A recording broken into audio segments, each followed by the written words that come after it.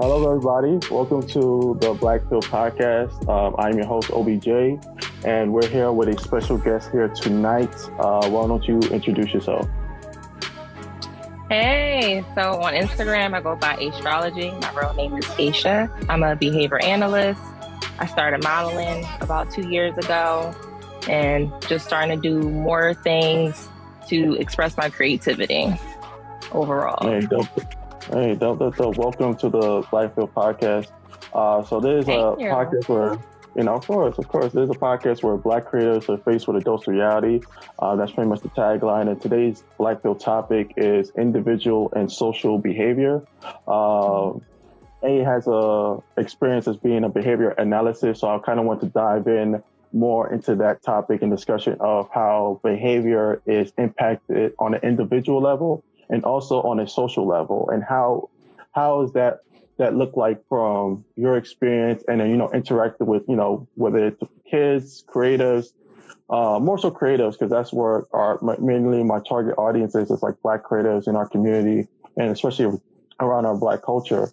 So just before we get into that, just to give people like a little bit of an insight, how did you get yourself into behavior analysis? Like what got you into it, and what got you interested in being a behavior analysis? I knew I wanted to do something to help people. The first thing I wanted to be was a doctor. I went to school. I got a full scholarship to be a pharmacist, and that did not work out. I hated chemistry. I didn't like math. But being in the pharmaceutical line got me into psychology, because psychiatric drugs and psychology go hand in hand. So when I was trying to figure out what type of psychology I wanted to do, that's how I got into behavior analysis, because it's a way of changing behaviors without using medicine. So it's what you can do, or what the individual can do with the help of less drugs, or ideally no drugs. Oh, so it was more in like the drug pharmaceutical route. I thought it was just more in like, just behavior in like maybe different areas, because like when I was like doing my research about it, I think there's like probably like 3 branches of it, which is conceptual, environmental, and there was something else. Wait, I have it right here. I want to clap myself. No, applied, experimental, and conceptual. So I don't know if you heard about those. Yeah, so those. And it can branch into, like when you call it like, if you're in a school environment, it could be maybe in a hospital or anything like that. You're kind of observing the different behaviors, how you wanted to either apply it or look at it from an experimental lens, or maybe a conceptual, theoretical lens. You know what I'm saying? So yeah. What is more of those 3 branches that you usually utilize when you into that space of behavior analysis? All 3. All 3? The thing about behaviors is that it's forever changing. People, even like when people drive, you never think about it, but you're always multitasking. Simultaneously, you're listening to music, you're driving, you're following directions, either if it's from muscle memory or you're following your GPS. And that's all in how you behave. And then on top of that, it's emotionally driven. How do you feel when you drive? So the applied, you said applied, experimental. Experimental. The third one? The conceptual. And conceptual. So the concept is just what supports what's applied. Applied is what are you doing? Then the scientific part is what's supported by scientific evidence. So you use all 3. Because I can't just go in and change stuff and it's not supported by anything. Yeah. Because then you just doing anything. You just can't do whatever to people. Yeah, no. I feel you. Because like, I'm thinking like, back in like my school days, I think about chemistry, and you think about like what the hypothesis theory and everything like that. So you kind of like, apply it in that way, but in a humanistic level, you know what I'm saying? Yeah. So what has been the like challenge for you as being a behavior analysis? What are like the common occurrences that you see when you're dealing with what do you call them, like clients or anything like that, or just kind of observing their area or circumstances? What is the common theme that you kind of see? common theme is the concept of people coming like they're broken and they need to be fixed. Mm-hmm. And it's not that you're broken and you need to be fixed. It's that mm-hmm. you have a behavior that's not working for you. Whatever it mm-hmm. is, it's impacting your life in a way that you want to change it. Mm-hmm. All you have to do is just change the behavior. So you kind of not to say you subtract yourself out of it, but you view the behavior as its own entity. It doesn't necessarily make you a bad person. It's just you're behaving in a way that isn't ideal. So it's kind of just reframing how people view what their actions are is always a challenge. People are like, no, I'm fucked up. And it's like, you might be, but it's not because you drank. Yeah. No, it's just the way you said it. Mm-hmm. But like, okay, I want to challenge you on that because it's like, all right, okay. how do you evaluate the distinction of what's ideal behavior compared to like, somebody who's just behaving in a way, but just kind of like having to maybe face the consequence of those behaviors or probably maybe taking the time or pace to adjust to whatever environment that they're in and things like that. So what makes it how do you evaluate the distinction of behavior that's ideal or that it's good or moral or things of that, things of that nature? I mean, we all have like rules that we have to abide by society. That's mm-hmm. not really what my concern is, unless it's something really bad, like the obvious things when it comes to like the criminal justice system. But when I say mm-hmm. like ideal behavior, usually is the behavior keeping you from doing something that would make you more productive? Or mm-hmm. so it really all falls on what the client wants. Or in the case of if it's like a mandated client, like by the justice system, is it mm-hmm. a behavior that is withholding you from doing what you want to do in society? So that's what makes it ideal. So like a lot of people want to stop smoking weed. Honestly, I don't think smoking weed is that big of a deal. But if you're smoking weed to the point of you're not going to work, you want to stay in bed all day, it makes you mm-hmm. lethargic. You smoke a lot of weed because you feel depressed and you feel unhappy. So it goes mm-hmm. back to the weed smoking. Let's mm-hmm. change those behaviors. It might not mm-hmm. be because of the weed smoking specifically, but people always mm-hmm. try to blame it on the substance first. And what would you say is the age, like I guess discrepancy, the age differences of people that you work with? What are is behavior more troublesome or reoccurring with more the younger audience, the older audience, and things of that nature? Like, what's the distinction of like, you dealing with younger clients or whoever that may be compared to maybe older ones? I prefer younger clients. And in my opinion,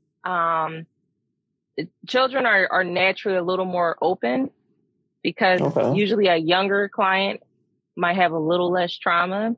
A younger client is more inclined to learn a new skill. So it really just depends on how open whoever I'm working with is. Really, how any therapy works, it's only going to benefit if you really want it to work. If you really want to put in the work for you to work. So with kids, or a lot of the kids I work with, a lot of kids want to do well. Like, honestly, like the core of kids is that they want to make people happy, whoever that might be. Mom, dad, they want to make that person proud.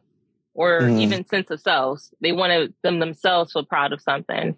Adults, they kind of have you can't teach an old dog new tricks mentality. Or some adults are really open and they're like, yo, like this isn't working for me. I'm tired. I'm ready to try something different. So when I have a client like that, like they're like let's just do it. Whatever you're suggesting, I'm willing to give it a try. That's when it's going to be successful. Yeah, but so those are like usually kids. Yeah, usually kids are easier for me.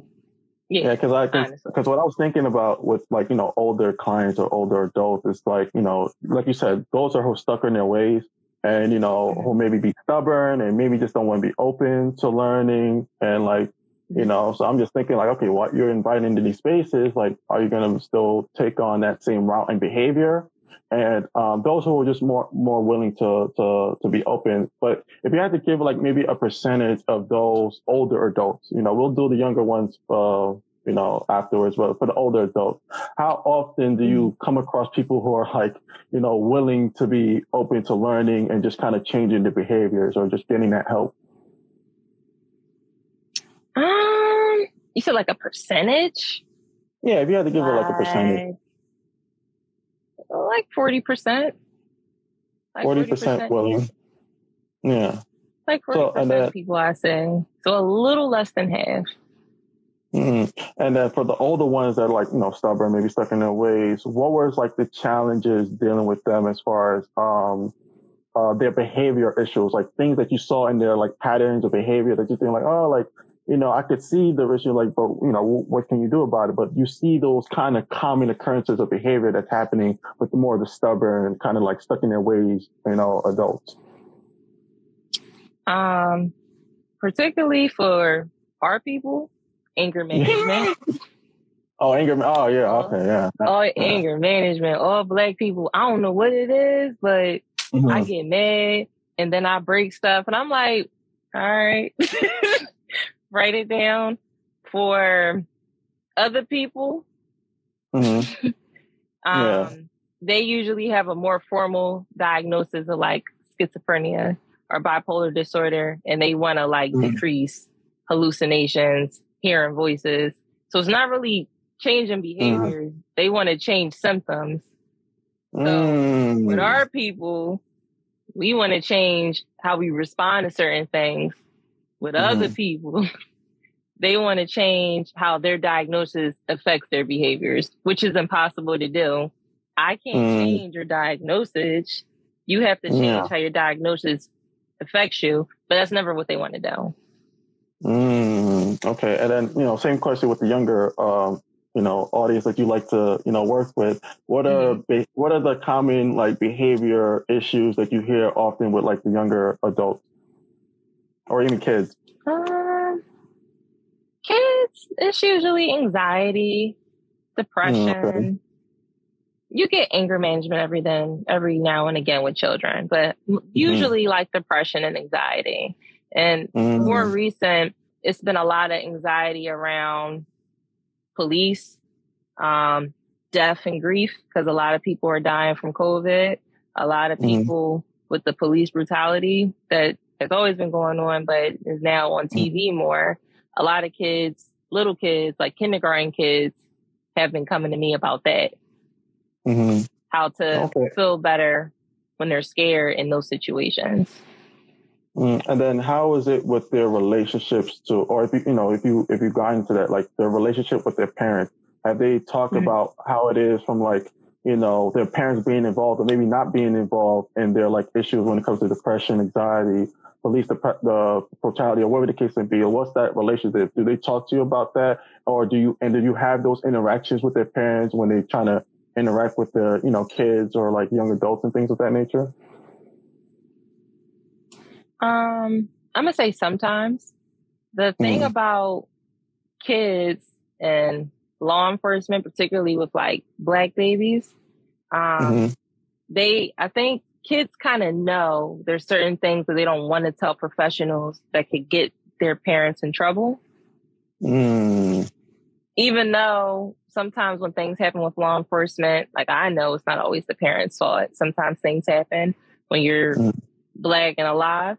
However, kids don't always know that. So sometimes they're very careful on what they say and how they share things. And I think they don't know how to tell their parents that they're scared about these things because the parents are trying their best to guard their children from these things. But kids see a lot more than parents realize they see. And another thing that you brought up that kind of like was piquing my curiosity is that I see when I was doing my research, the comparison of behavior analysis and a therapist. Is it pretty much like coincide or the same thing? Because like, if that's the case, then why not just be like, you know, called a therapist or anything like that? What's the distinction, you know? So right now I'm working at a dual capacity as a counselor and as a behavior analyst. But usually, I don't, not to say that I don't care about the feelings behind the behaviors, but I isolate the behaviors from the person. A counselor is kind of more comprehensive. They kind of look at, well, why is he angry? I can't see why you're angry as a behavior analyst. I just record what you do when you're angry. And then I try to give you something you can do instead. If you break things when you're angry, can you do this instead? That'll help you feel better. So you don't have to tell me about what made you angry as a behavior analyst. It may be helpful if that'll make you feel better. But a counselor, you kind of have to probe a little deeper on, well, why are you so angry? Behavior analysts, we don't do that part. You just do the behavior.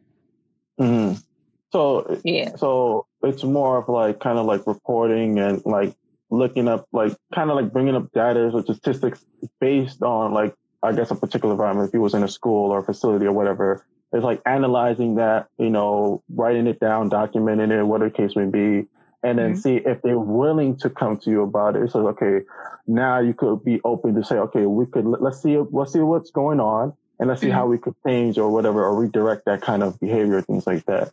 And another thing that I was curious about is the so I want to, you know, break it down. So we start from in an individual, you know, level as far as like behavior.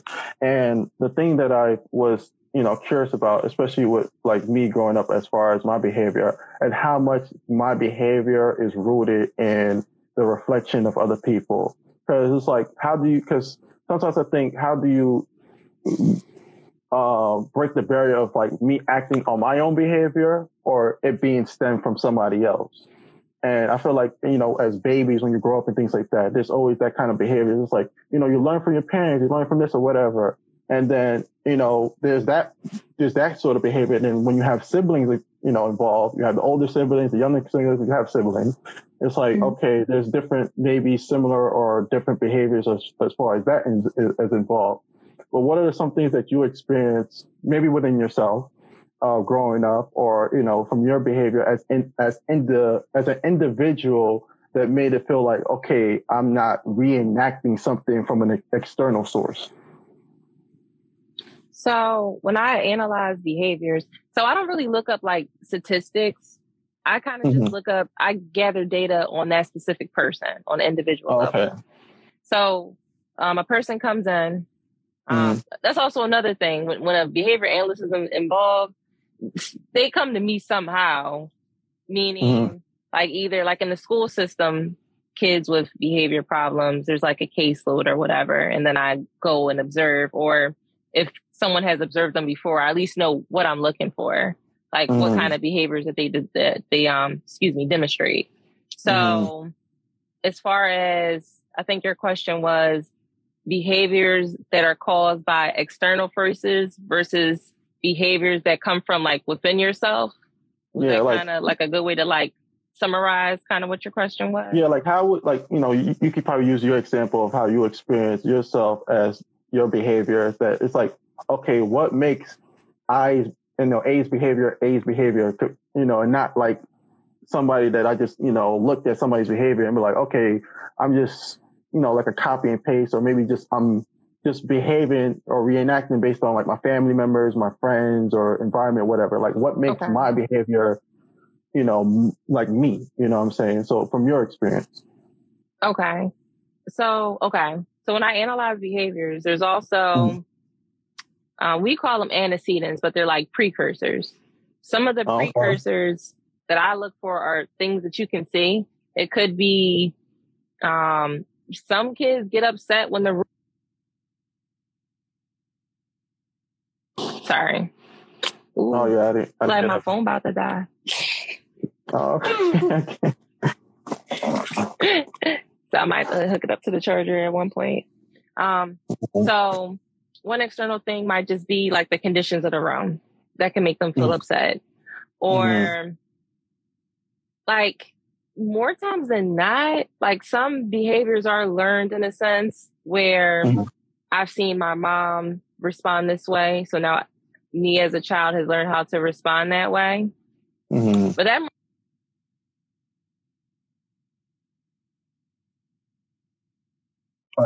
Wait, I didn't catch up the last. It kind of just blurred out, or just like cut off. Can you repeat that last part again? Sorry. Yeah, one of my friends were trying to call me. What I was getting to was. You said like somebody's in a room and they see like the walls or something like that. I think you said. Oh, okay. So some behavior is triggered by the environment itself, and then some behaviors are learned because you view these things, and this is how you learned how to handle certain things. So now you behave that way. What makes it your behavior is if there's a pattern.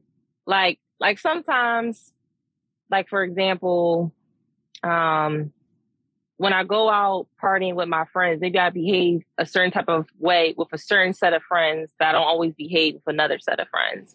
Or even like code switching. There's a way that we speak at work that we don't speak at home. But the essence of how I speak is the same. So that's kind of like how I view the behavior. Like, yes, some things are learned, but unless it's like a continuous pattern, I'm not ready to say because you had like an isolated incident or you saw something and repeated it, that just becomes overall how you're going to always behave in that situation. So that's kind of like the distinction. The frequency is probably the best way for me to describe it. If it happens a lot, that's probably how you handle it. If it doesn't happen that often, then it's probably not your norm. Because I was also thinking about like something that's like more conditioned, and then you see the habit and like the behavior kind of coming to fruition based on how they were conditioned or what they experienced as an individual. Like for me, in an example would be like my own individual, I guess, behavior based on my experience as an individual would be as an artist, and because I sketch, I do graphic design, things of that nature. So that would be something that, as an individual artist, I have my own active behavior. Maybe they could be relatable to other people and things like that, as how I interact with clients, customers, and things like that. And I'll be like, okay, that's my own individual behavior and how I'm treating clients, I'm treating customers, or whatever the case may be, compared to something that's like, external. Then just like, okay, like, I got it from this person. I just got to readjust myself so whether it comes out morally good or right or wrong or whatever the case would be, it's all very situational. You know what I'm saying? Right. So that's what I was kind of thinking of, like maybe in an example like that. But it has a lot of nuances. So that could always go into like a tricky line as far as like behavior goes. And then the next thing I was, want to ask you about behavior from a social, place, because I think that's more of like the very like influential and like most impactful acts of behaviors from the social external lens. And then when I think about examples like that, it's like social media, TV, parents, whoever the case may be, of how people behavior are adjusted by all those external things, especially with social media. So how's your experience, within yourself or with kids, or, especially kids, because like, or just millennials or people of young adult age, or did you see when it comes to behavior and how social media has kind of warped their minds or emotion as far as, social media, TV, and things of that nature? With the millennial kids, first of all, these kids is wild. These kids is wild. Like, it really feels like with every generation get more wild than the last. Like, our parents said we was wild. I'm old enough to have a kid. I don't have any kids yet. So I'm scared for my kids. Like, I don't know what their generation gonna look like. But for me, these millennials don't understand time and place for certain behaviors. Like, they act the same way on social media as they do in school. Like, we had dress down day. They draw crop tops, tights. I'm like, y'all tripping. Y'all draw it's no I'm not even gonna say a sense of etiquette. It's just like, we knew, like, when you go to grandma's house, grandma's gonna talk about my ripped jeans. I'm just going to slide past that, and I'm not gonna wear ripped jeans to grandma's house. I'm just not gonna do it. These kids is not that cool. They like, so what? I'm like, all right, like, go ahead. It's fine. Yeah. And I think it's because we kind of, not that we cared how adults felt growing up. I don't think it's that. I just think we kind of had a mindset of, okay, this is school. There's rules in school. And just to stay out of detention or whatever, I'm going to just wear these jeans because whatever. They're not going to bother me if I wear this. These kids want to smoke. Like, they come in and I dare somebody to say something. I'm like, oh, y'all goons, y'all gangster in school? Okay, that's fine.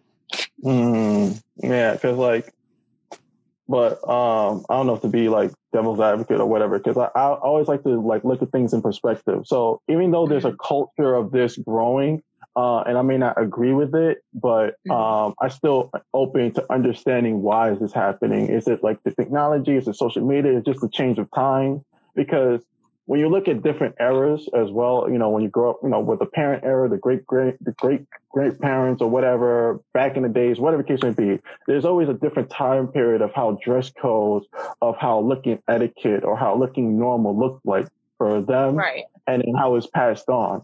So even though I don't agree, like, you know, because it went, you know, to the far reaches of like, you know, boys and dresses and everything. And I was just like, okay, like, that's not my realm of adaptation, but, you know, because, you know, because there's nothing wrong, especially, you know, when it comes to, I know I'm going to, you know, maybe go a little bit deeper as far as the gender, as far as like, you know, a boy expressing feminine energy and how, you know, he wants to, and he has a liking to certain things or whatever. There's nothing wrong with that. You know, you that's okay.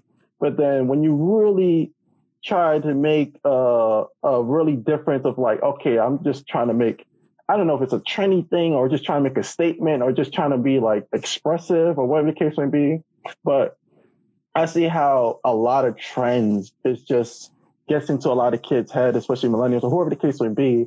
And like, you know, they're just doing it because like, you know, everybody's doing it or something like that. Or they're just trying to get attention or things like that. So, one thing I saw in like a TikTok is that how, you know, ADHD was becoming like a trend. And I feel like ADHD is like a very serious thing, you know, because for some people, it's like they take it serious. Like they really struggle with like, you know, if they're in a classroom or they're taking a test or if they're in a room or whatever the case may be, they have ADHD in certain circumstances. But then there's other people that be like, oh my gosh, blah, blah, blah, I just did this and then I have ADHD. And I'm just like, you're making it feel like a trend or a statement. Like you're not, I don't feel like you really have ADHD. You're just making it feel like it's just a popular thing to say. So how's your experience been for like people who take those serious things? You know, what you mentioned before, depression, anxiety, I'm going to add on ADHD, all these other different symptoms and, you know, behaviors and problems that people have. And then to make that, to know the difference between like, okay, this person really has a problem or this person just using it to like treat it as a trend, like to like, you know, they're not really having a problem with it, but they're just making it seem like, you know, just a passing of time, you know? I mean, so the good thing about social media is that they're anti-stigmatizing having a diagnosis. Like that's awesome. It's awesome that now people know it's not just you on the island that has depression, that has anxiety, that has OCD, that has schizophrenia. It's not just you by yourself. The turn sign of it is that our generation, it was kind of taboo. Like we had, like those kids were isolated. The special ed kids were isolated. The kids that took medicine, they took their medicine real earlier before school. So we didn't even know they were on medicine. Now it's a little more open, which is like the positive part. The downside is that kids want to self-diagnose themselves because of posts that they read.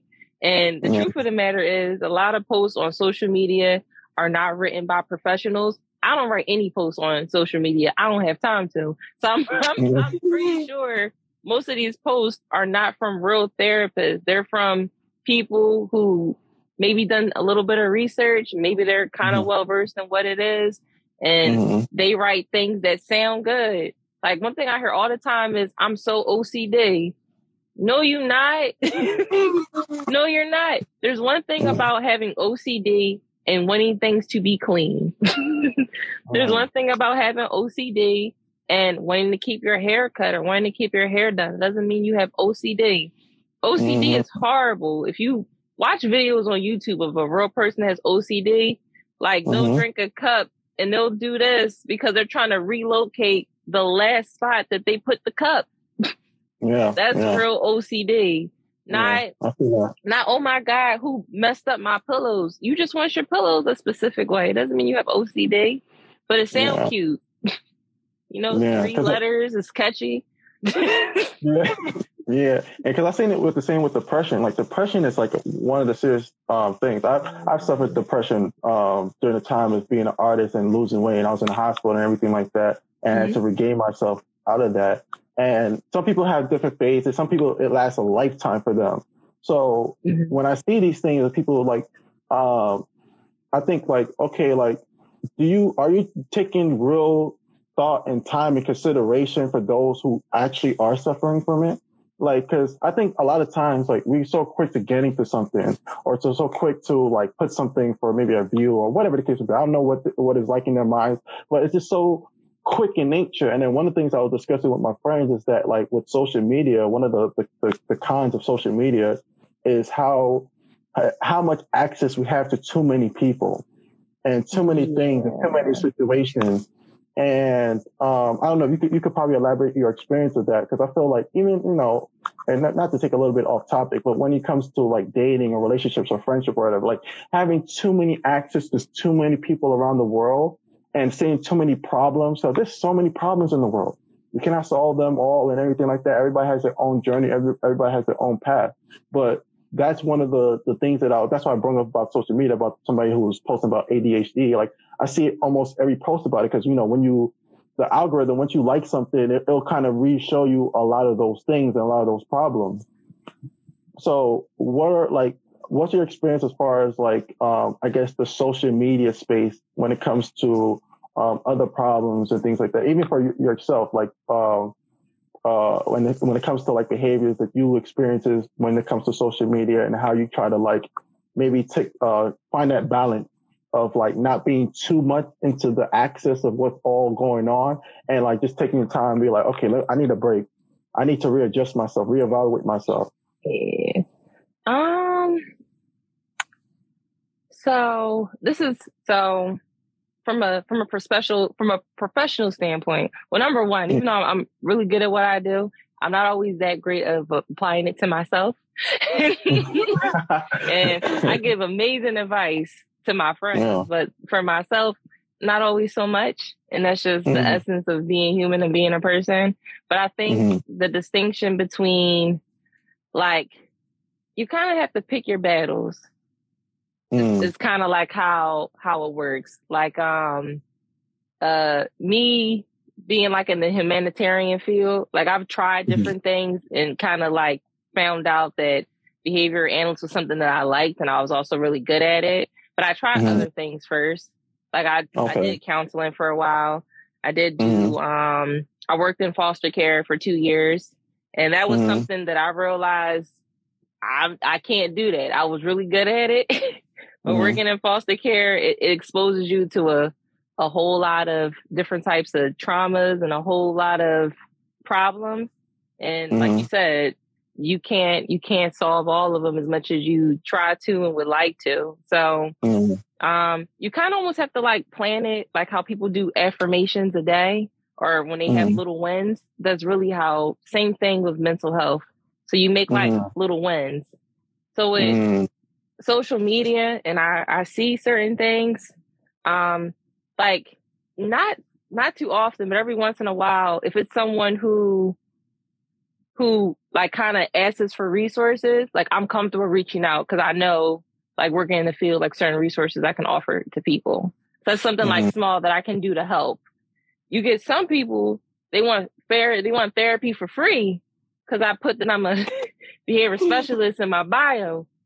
That's where I draw the line. I'm not going to give you free counseling. It's going to take more than a Zoom session or 2 or 3 conversations to make you feel better.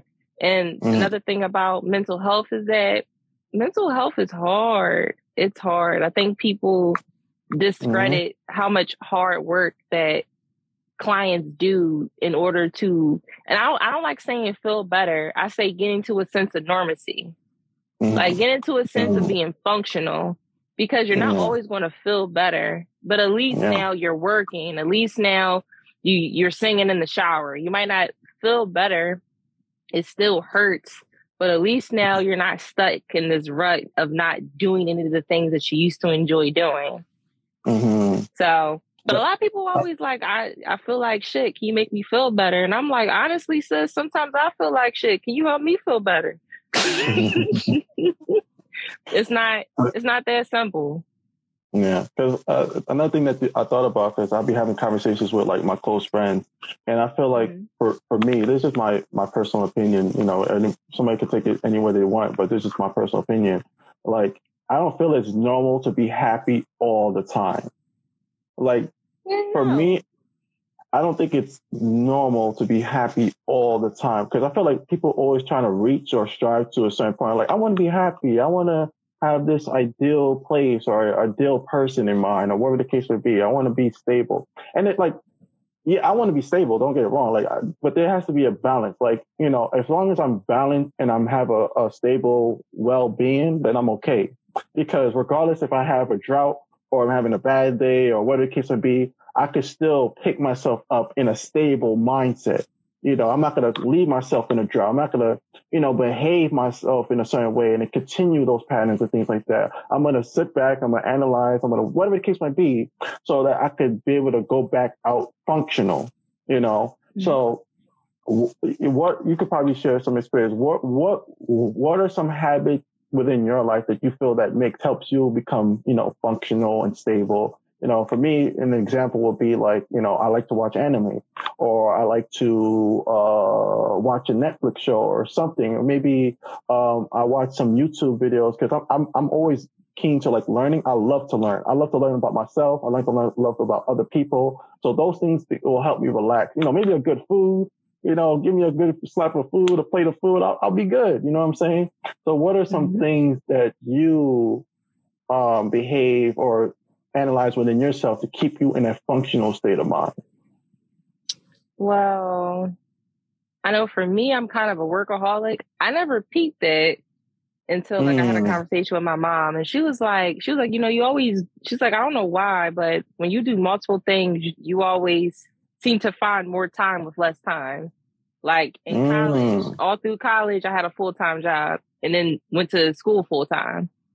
And then at one point I had 3 jobs, and I somehow got everything done with the 3 jobs. I was tired, but everything got done. So I've learned to do nothing sometimes. I have learned to do nothing. There's actually a really dope Instagram page. This is just a free plug. It's called the Nap Ministry. And it's about, I think it's also ran by a Black woman, I want to say. But she says, particularly with Black people, we make accomplishment productivity, and rest is just as productive. And I was like, yo, it really is, because I felt that's some bars. You know what I'm saying? I was like, there is productivity in rest. So I have learned sometimes, like, I don't always have to be on go. I don't always have to accomplish all 10 things on my to-do list. Even if there's 3 things on your to-do list and you do just 1, that's okay. So I've learned that there is productivity in rest. So sometimes I love anime also. I will kick back. I will make me some ice water and just watch anime. Or for me, it's productive when I cook, because sometimes it's so easy to just order takeout, because standing and cooking and so like I would say small ones. Like the small ones, I'll give like small goals for myself. And I let myself know it's okay if I don't accomplish all those goals. Because I feel like, especially with Black people, because we always got to be at 1,000% to be seen as 80%. We always feel like we have to overperform and that we don't deserve to chill. And sometimes you can chill. It's okay. Because even if you bust your ass from 9 a.m. to 10 o'clock at night, I mean, did you really accomplish that much more in the 2 hours that you could have just chilled for a second when you really needed to? Usually not. Even if you Uber for them 2 hours, like, was the money really worth it, dog? That $40? Like, no, it wasn't. Yeah. Hands down. Yeah. So sometimes that's what I tell myself. I'm like, I need to sit my black ass down. Man, it's funny you say that because I even probably would consider myself a workaholic because my first job was at high school, and the high school that I went to, it wasn't like they had any job or anything. I actually opened an opportunity for students to work, and so I was the first worker at my high school, and I was just like, oh my gosh, like that's pretty dope, So when I got my first paycheck, I was just like, so. I was just like, but obviously when you're a young person, you see your first paycheck, money, any good money is, for a young person, that's like a lot for them. So from there on, I was just like, after that, when I, graduated, I was trying to look for a job. I was just like, if I'm not working, I got to do something. So if I'm not working, I'm doing artwork, I'm doing like a side hustle to make money or something like that. And every year I was always on go. I was just like doing something on top of being on school full time. Mm-hmm. Mm-hmm. Or sometimes part-time and then switching to full-time and then doing work full-time. And I'm just like, damn. And like, I didn't even care. Like, I would sacrifice sleep if I had to get something done. If I had to take 3 hours, 2 hours of sleep or whatever, and I go back and then my friends and people will be like, yo, like, did you get enough sleep? Did you like, Of course you did. Yeah, I'm just like, I'm like, no, I'm good. I'm good. And of course I wasn't good. But then, so I could relate to that as far as like always being on go and then like learning how to rest, learning how to take time to yourself. And like one thing that I appreciated during my time was appreciating my alone time because I always felt like I had to go outside, I had to hang out with friends, I had to do something. So if I'm not working or anything, I have to do something. So, and then some people would tell me that it was more of like a trauma response of always having to work. I forgot there was a word for it, like, of like, always working and feeling like you need to feel something in your life to do something. And I was just like, wow. So I was just like, I had to like sit back and reflect on that. I was just like, why am I going so hard? You know what I'm saying? So, but not to like take it off a tangent of the topic. The other thing that, let me see how many times we have left. We have about good, maybe 10, 15 minutes left. Okay. So the next thing I wanted to ask was, it was a little bit more of a prerequisite of that because being a behavior analyst is like, because you kind of dabbled or tapped into it a little bit earlier for like you wasn't well yourself. You're not like fully like, there, but you're giving advice and things like that to help other people out. Yeah. So what was like that process like of like, did you have to be at a certain level of, are you okay mentally? Of course, like, you don't have no history or any drug history or anything. I don't know what it is, but like, did you had to like go through that sort of process to be at least well, of course, because nobody's perfect.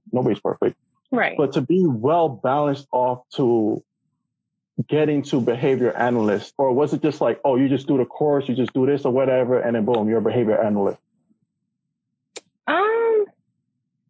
No, it takes a lot of patience. It takes a lot of patience. And particularly for me, which is another reason. It froze up. Didn't die on me. Can you see me again? Okay. Yeah. I just got my phone charging up. So, okay. The first thing is you have to separate your stuff from everyone else's stuff is the first thing. Because we all have stuff. I would say, generally speaking, I'm probably a relatively healthy person psychologically, I think. Okay. But, and I say that to say like I'm functional. Like, I have done therapy and stuff before. I was like successfully discharged, whatever that means, meaning that I acquired skills where I no longer have to sit with a counselor and a therapist to help me accomplish these goals for me to feel more functional and feel more normal again. And I do a good job of when I go into that place where I feel anxious or I feel depressed, I can go back into that tool set that I've learned in therapy and apply it. And that's really how like any type of like mental health system works, is that you're going to have your good and your bad days. It's just you got to know how to handle your bad days when they come. So when I come in and I do a job and I want to help somebody, even if it's a bad day, because sometimes I have to work on a bad day, I separate my stuff. I go back into my tool belt of what I know works for me. I do that, and then I prepare myself to go in so I can help somebody else. Or some days, if it's really bad, I'll take a day off. Like I said, there's productivity and rest. How helpful am I going to be if I'm having my own PTSD episode or whatever from my own trauma, that now I'm helping another kid who has their own trauma and they're having tantrums and they're being aggressive? I'm not equipped to help them today, but tomorrow could be a better day. Yeah. So another thing that I was thinking about too is just like, you know, especially with, you know, I'm bringing back social media again, is that a lot of people give advice. A lot of people just like want to give out a helping hand, but it wasn't asked for. Did you find? I like how that was phrased. They weren't minding their business. Yes. Yeah. They weren't minding their business. Okay. Yes. You said, "Do you need help?" No. Yes. But yeah. So but I was saying yes sarcastically. But so when you're having conversations with friends or anything like that, do you see like do you find yourself in a position of like helping people but they never ask for it? Nope. Nope. That's not me. I mind my business. Actually, my friends would be like, "Can I have a therapist?" And I'm like, oh no, like, yeah. So sometimes my friends are really good though. My friends are really good at setting boundaries. So they'll let me know, like, "Hey sis, like, I think I need the counselor today. Like, are you in that mood to be my counselor today?" So they are understanding of sometimes when I clock out, I don't feel like it. I don't want to be nobody's counselor today. But they'll ask me. So, but no, do I offer it? Okay. And because another situation that I kind of run in often, because my job, I run into a lot of like residents and people. So they come to me like, you know, I don't know, sometimes I have this energy from their eyes looking at me, is that I'm a venting session, or like they could tell me like their darkest things, and like, because what's your sign, by the way? Not that it's man, not the astrology, not the astrology. Damn. I'm curious. And you know, it's funny because my I'm gonna tell you in a second, but my the next Friday's my podcast episode is gonna be astrology. So if you wanna hop in on that, you can. You're more than welcome. But and then, but because my co-host been like, you know, I have two female co-hosts, and then be like, they're deep into astrology. It's like, yeah, we had to have an episode about it. I was just like, man, and me and my other boys, my two other co-host guys has been like, yo, I was like, man, come on. But we gotta do it for, you know, for the entertainment and content, you know, sake anyway. So we'll get night. You said ladies' night. I'm weak. Because I want to tap in more into the modernization of astrology and not the core essence of astrology. Because I feel like, you know, astrology has taken the turn to... It's making money. I don't know what it is, but them crystal gem people, they making guap now. But we're not gonna get into that. You know, people follow my podcast, the Black Pill Podcast. Stay tuned for that. Okay. But the other thing I want to, because I was thinking about, is like, yeah, people come to me and like they're very open to like a lot of the dark and previous stuff or whatever, and they feel that I'm very trustworthy. I'm a very trustworthy person, so I don't like tell people's business out there like that or whatever the case may be. And I'm just like, okay, like whatever. And there's times where like, I don't know, somebody's behavior or approach to somebody is not like, how, lack of a better word, respectful. Like, cause like I could be chilling and, you know, just minding my business. And then out of nowhere, it's just like, yo, James, you know, I got to talk to you, whatever.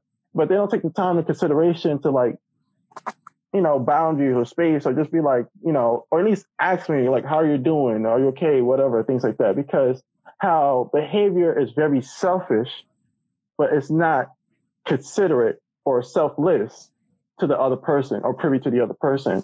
So have you experienced that yourself as far as like behavior that's or enacted or acted out in a more selfish term and selfish way? Because I feel like a lot of things we do as, humans are selfish. Like there's some acts that's selfish, it's okay, whatever. But, do you see more in the current of selfish behavioral acts compared to selfless behavioral acts?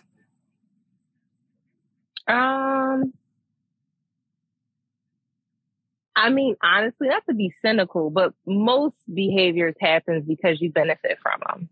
Even things that you do from a humanitarian approach. Like, so the way that behavior works is so antecedent, what happens before the behavior, and then the consequence, what happens after. Most people get some type of reward from their behavior, which is why they keep doing it. Like, have you been watching that show Euphoria?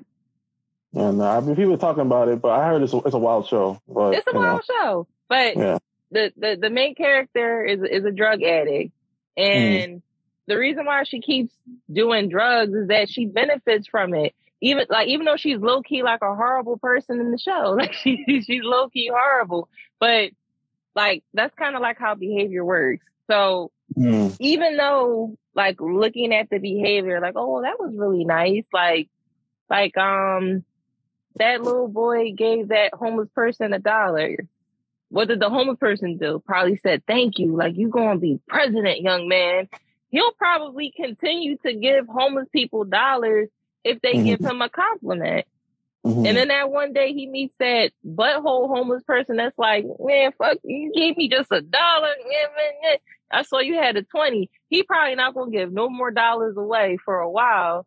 Cause that was the time where the consequence of that behavior wasn't ideal. He didn't get a thank you. He didn't get a compliment. He was actually chastised and said, oh, you guys $1? I'm the one that's homeless and I got more than $1. You right not. So honestly, most behavior comes from a place of some selfishness. Yeah. Honestly. Not to say that most people are bad, but most people do things because they benefit. Yeah. Because I could understand that as far as like if that's how you was raised and conditioned, that looks normal to you. So you don't see a wrong to it. It's like, it's like, a reward system, whatever. It's like if a kid gets keep rewarded, they're gonna expect it. But I think there's a dangerous line of expectation of how you was conditioned in whatever behavioral situations that you're facing. So like, one thing that I see or no, I hear maybe with kids and, education systems is how often they get rewarded. And I'm just like, all right, but that's not always conducive to reality until they have something that happens to them, self-conscious, or, they have that self-awareness of like, oh, like, damn, I didn't know it was like this. And then now I got to change my behavior or, they grow up in like, if that's their surroundings or that's how they see things and it's normal to them, then especially if they have friends or people in their environment, then it's like, okay, like, I guess it's normal and there's nothing wrong with it. So I think that, sometimes I look at these situations because I'm a person of perspective, is that when do they have that self-awareness where it's just like, it's not so conditioned and I could act off my own will of, my own behaviors. That's like, okay, I can make my own distinctions. I can make this like, I don't have to always give $1 or I don't always have to like expect an award or something like that. So that's why I kind of look at things like that when, the same person that's venting to me, it's like, when do you have the self-awareness to be like, okay, at least look at body language or something. Cause sometimes I'll be making a face like, oh my gosh, like, what do you want? You know what I'm saying? And then like, they don't look at that. They don't look at that. So I'm just like, but that's just something that maybe I'm just venting myself a little bit, but just that's something that I see as far as like, not oftentimes that people have that self-awareness to see that their acts are conditioned, because I grew up, with, trauma and everything in my house. And then I had to realize at some point my behaviors, whether if I'm in a relationship or a friendship, it's like, it's not looking good. And then somebody had to tell me on myself to be like, yo, like, James, like, this is not good. I'm just like, word? I thought this was pretty normal. Or I didn't know that I was acting or behaving in such a way that was detrimental to somebody else.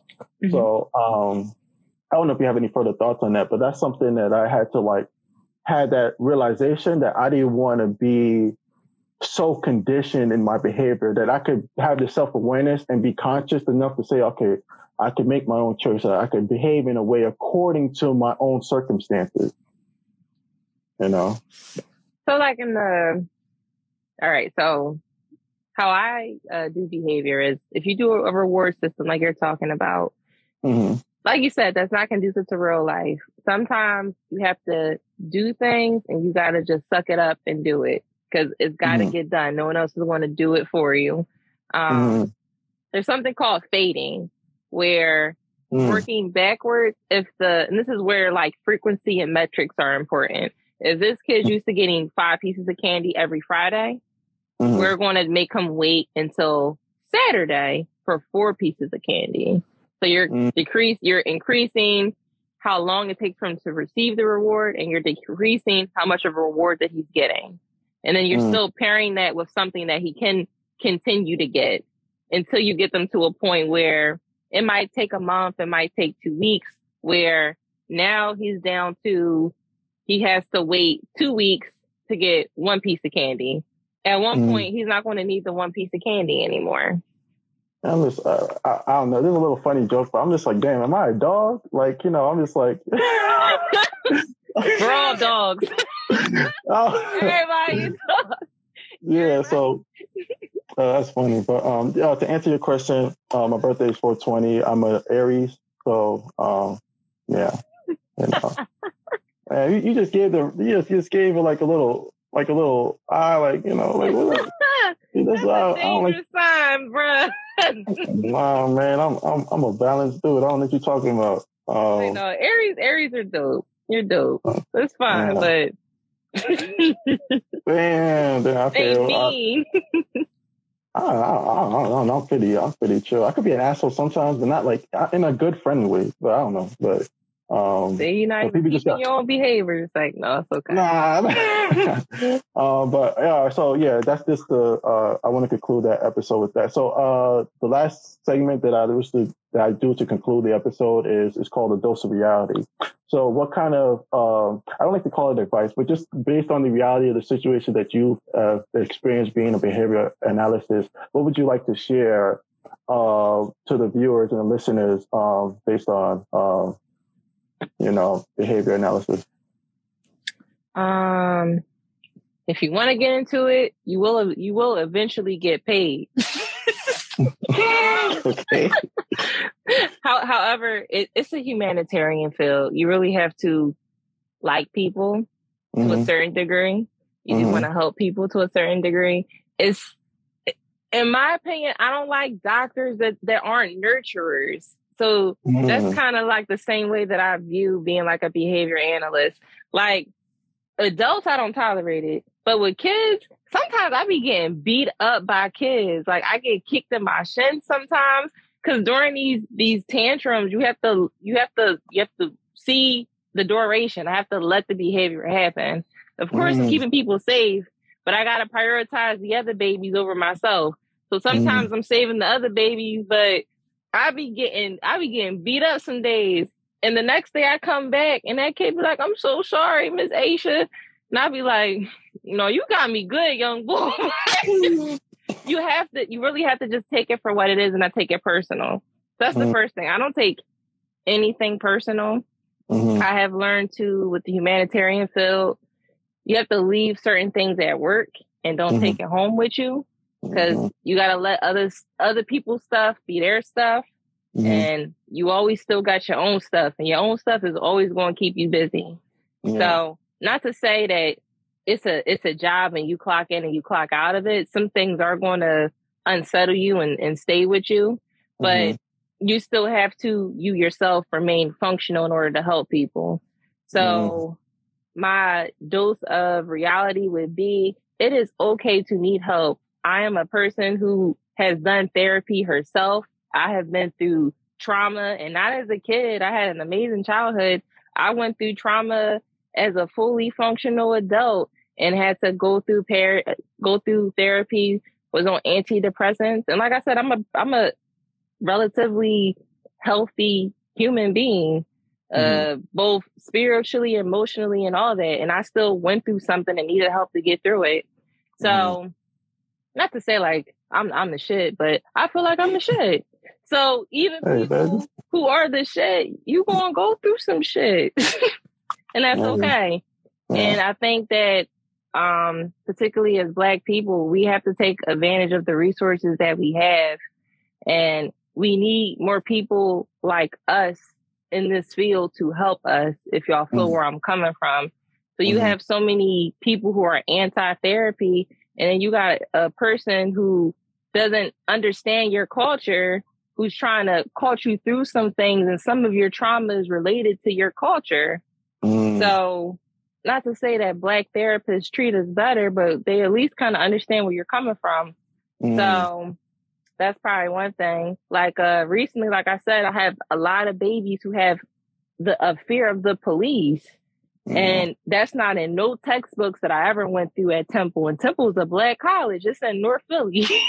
Oh, wow. It's not, it's no section on how to help kids not be fearful of law enforcement or people who are supposed to help you, but have a history of hurting their parents. Like the one girl told me a very traumatizing story, how she watched this cop beat up her father and then lock him up in their house. And the mom tried to shield her and take her upstairs. The police said, don't move. And this was a trauma that she has dealt with. And she didn't even know how to tell her mom that she was traumatized by that event because she was young. She was like 4 when it happened, but she still remembers the trauma. So I only bring up that story to say that we need more of us to help us. So if more people are interested of even just like hopping on a suicide hotline and whatever every now and again, it would make a difference. Yeah. It would make a difference. Something that I thought about too is the sort of the parent-child dynamic too. Sometimes a lot of parents will pour in their problems onto their child as if they were adults, you know. So and then adults have to grow. I mean, the children have to grow up a lot quicker, you know, trying to conceptualize or understand the problem and what's going on and things like that. So they end up growing a lot faster. The person in the comment, So a lot of people have to grow up a lot faster. Like me, I had to grow up a lot faster than I needed to be. There was some good, pros and cons to it, but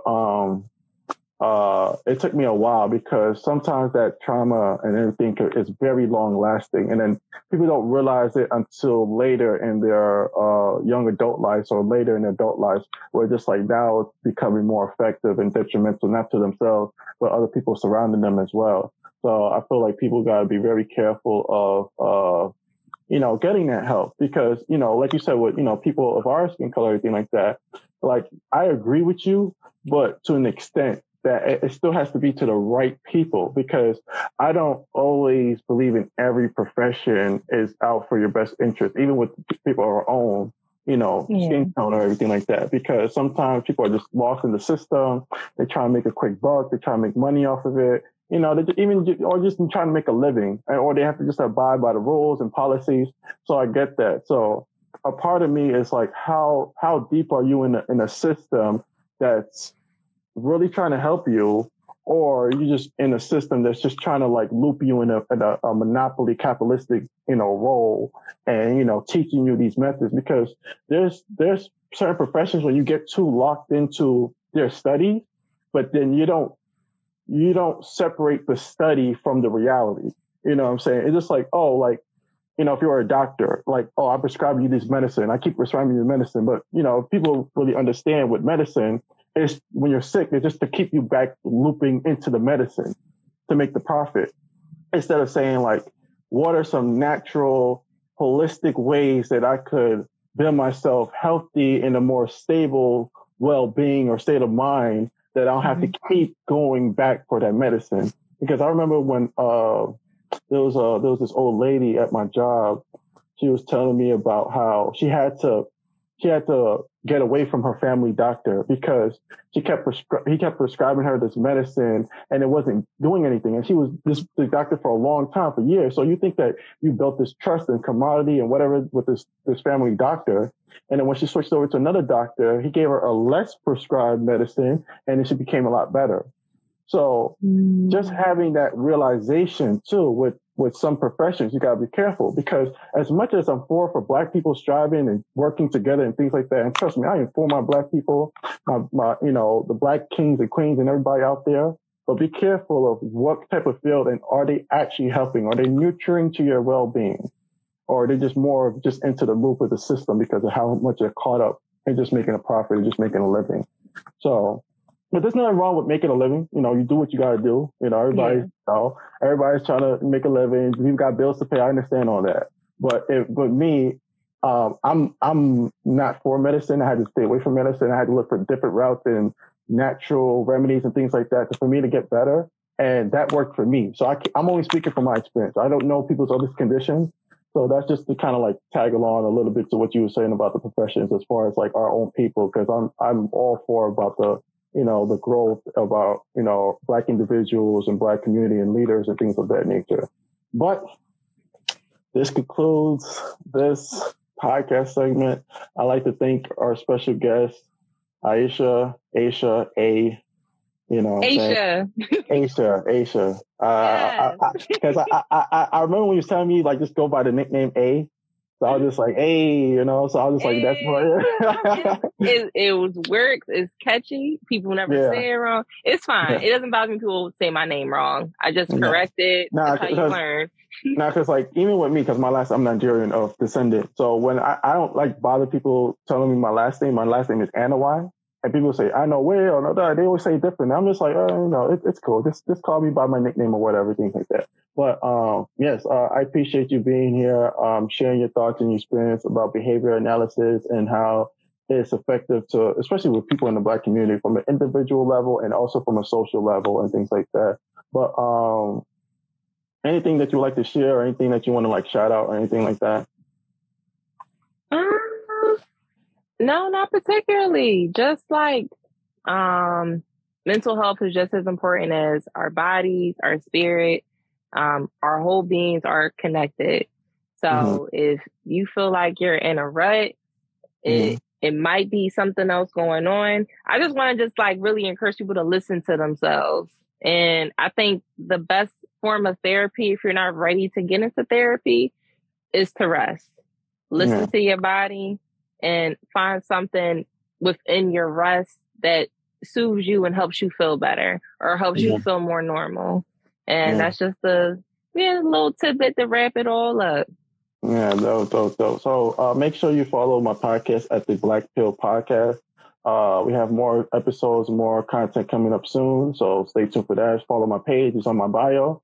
So make sure you click that. Follow on our social media. We're also on YouTube. So you'll see more content on YouTube drop, as well as my other co-hosts and things like that. So make sure you support. If you want to be a guest, you want to be a special guest on my podcast, you can hit me up personally, or you can hit up my podcast page. And you can tell us your thoughts if or any topic that you want to bring up, especially that, circulating around Black culture, the Black community, or even the Black individual. I'm open to listening and sharing that to your platform. And also if you have a business or brand or anything, I'll plug that in. I'm saying? I'm all about helping people out like that. So, and I'm one of those genuine supporters. You can ask my close friends. Like I like to shout people out. I love for Black creators to have a platform so people can speak on, people can listen on, and things of that nature. So make sure you follow my podcast at the Black Pill Podcast. I am your host, OBJ. You can follow me on Instagram at TheObijay, and make sure you follow A. And if you want to, I don't know. Mine's longer to spell. It's up there though. Yeah. But the live will be saved on my page. So for the time being, so y'all can make sure y'all follow her, support her.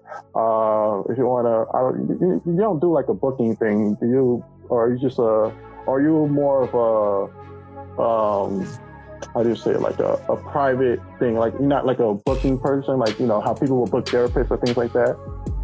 Oh, so I do work for an agency. So I don't have my own private practice yet. That's not. Oh, okay. But if people want to reach out to me for resources and guidance on agencies that I think are good, they can definitely reach out to me about stuff like that. Or if they just have questions about being a little anxious about therapy, or they don't think it's effective, you can also reach out to me about stuff like that too. Okay, yeah. So make sure you reach out to her and and follow us on the platform. You know what I'm saying? But that concludes this episode of the Blackfield Podcast. I am your host OBJ, and I'm joined in by Astrology. Hey, dope. Hey. So, I hope y'all have a good night and peace out. Bye. Bye.